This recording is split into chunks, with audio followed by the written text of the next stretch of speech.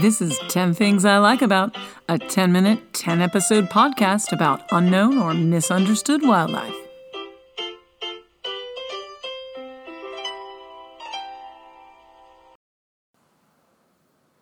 Welcome to 10 Things I Like About.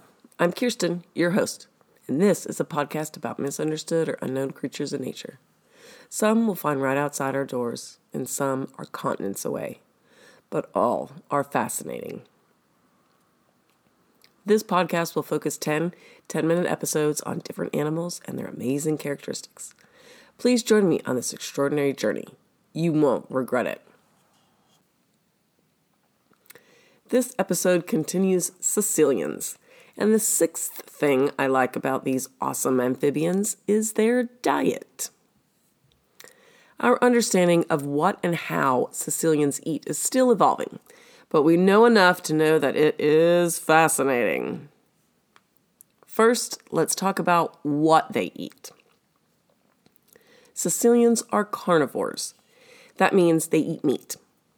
There have been enough studies into various species of Caecilians that we have a decent idea of what prey items they tend to eat. In general, they focus on invertebrates that are commonly found where they live, underground, in the leaf litter of tropical forests, and underwater. Some examples include ants, termites, earthworms, snails, and some Caecilians have been recorded eating crabs, lizards, frogs, and blind snakes. Aquatic Caecilians eat fish and aquatic invertebrates. You probably get the drift. If it's an insect or a small animal that lives where Caecilians live and it fits in their mouth, they'll eat it. Since Caecilians have no limbs to help them catch or stabilize prey items, their jaw muscles and skulls have evolved to produce a high bite force to help prevent prey items from squiggling away. Caecilians have developed a double jaw muscle mechanism that is special to these amphibians. These muscles are different from other vertebrates because they're actually located above and below the jaw as opposed to the side of the jaw. So here's a little interactive moment. Take a moment here and place your hands on the side of your jaw. Now open and close your mouth. What you feel moving is your jaw muscles. If we were able to place our hands on the sides of a Caecilian's jaw, we would not feel those muscles. Scientists think that the placement of the muscles on the top and bottom of the skull may be due to the close confines of burrows in which the Caecilians live and hunt. Whatever the reason, it's one more cool adaptation these amphibians have developed. In the last episode, we talked about the two different skull formations found in Caecilians. At first thought, these differences might be due to the burrowing needs of the Caecilian. But upon studying bite force and diet, the different skull formations may actually be related to bite force. Caecilians who have the perforated or zygocrotaphic skull structure utilize the leverage from the two jaw muscles more efficiently than Caecilians with the completely roofed or stegocrotaphic skull. What exactly does this information indicate? We're not quite sure yet. We need some more research to determine what these results may mean. For now, we'll just have to settle for the knowledge itself. Scientists, being the inquisitive people that they are, asked if Caecilians might specialize in specific diet items. Two pieces of evidence leans us towards yes as the answer.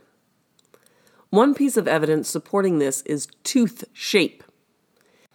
Caecilians that eat mostly soft-bodied invertebrates, like earthworms, tend to have sharp, curved teeth. This allows the teeth to hook into soft tissue and hold tight.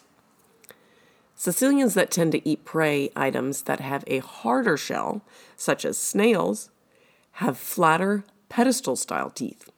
This allows them to crush and grind the hard shell. While we're talking about teeth, let me toss this cool fact out there.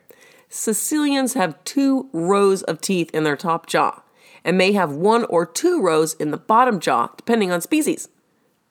That's just cool. Forgive my side trip, I just couldn't resist telling you this fascinating fact.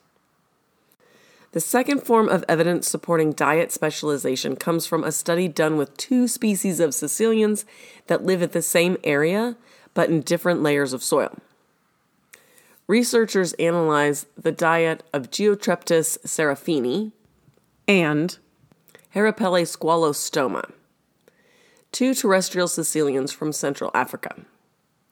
G. seraphini lives lower in the soil and eats mostly earthworms, while mole crickets, which are found higher in the soil or in leaf litter above the ground, dominated H. squalostoma's diet.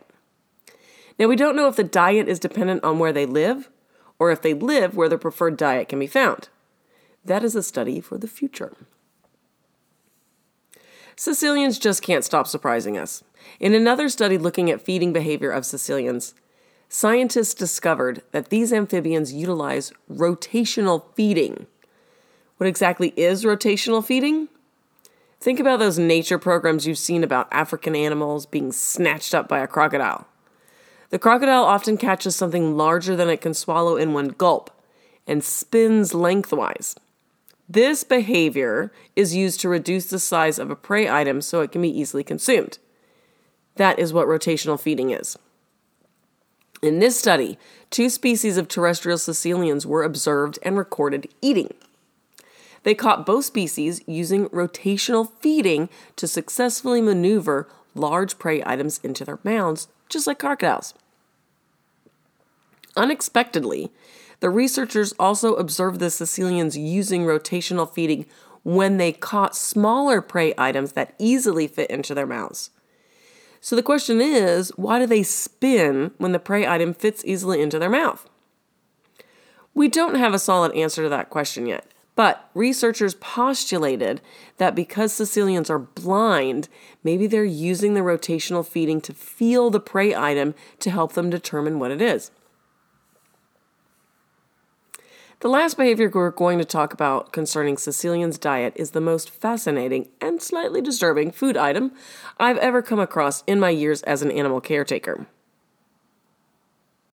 Boulingarula tatanus is an African Caecilian that begins life by eating its mother's skin. You heard me correctly. They eat their mother's skin. So while mom incubates her eggs that she laid in her subterranean tunnel, the outer layer of her skin thickens with nutritious fatty lipids. When the young hatch, they have special baby teeth that help them shave off the mother's outer skin layer. Whew. This is the only vertebrate known to use this type of parental feeding strategy. Oh boy. I am thankful every day I wasn't born a bird, so my mom didn't have to puke into my mouth to feed me. And now I'm thankful I wasn't born a Caecilian, so I didn't have to eat my mother's skin. Well, that's all for this episode, and I know you loved this episode on Caecilian diets because it's the most fascinating episode I've researched so far, and it's my 6th favorite thing about this amphibian. If you're enjoying this podcast, please recommend me to friends and family and take a moment to give me a rating on whatever platform you're listening. It will help me reach more listeners and give the animals I talk about an even better chance at change. And join me next week for another thing I like about Caecilians.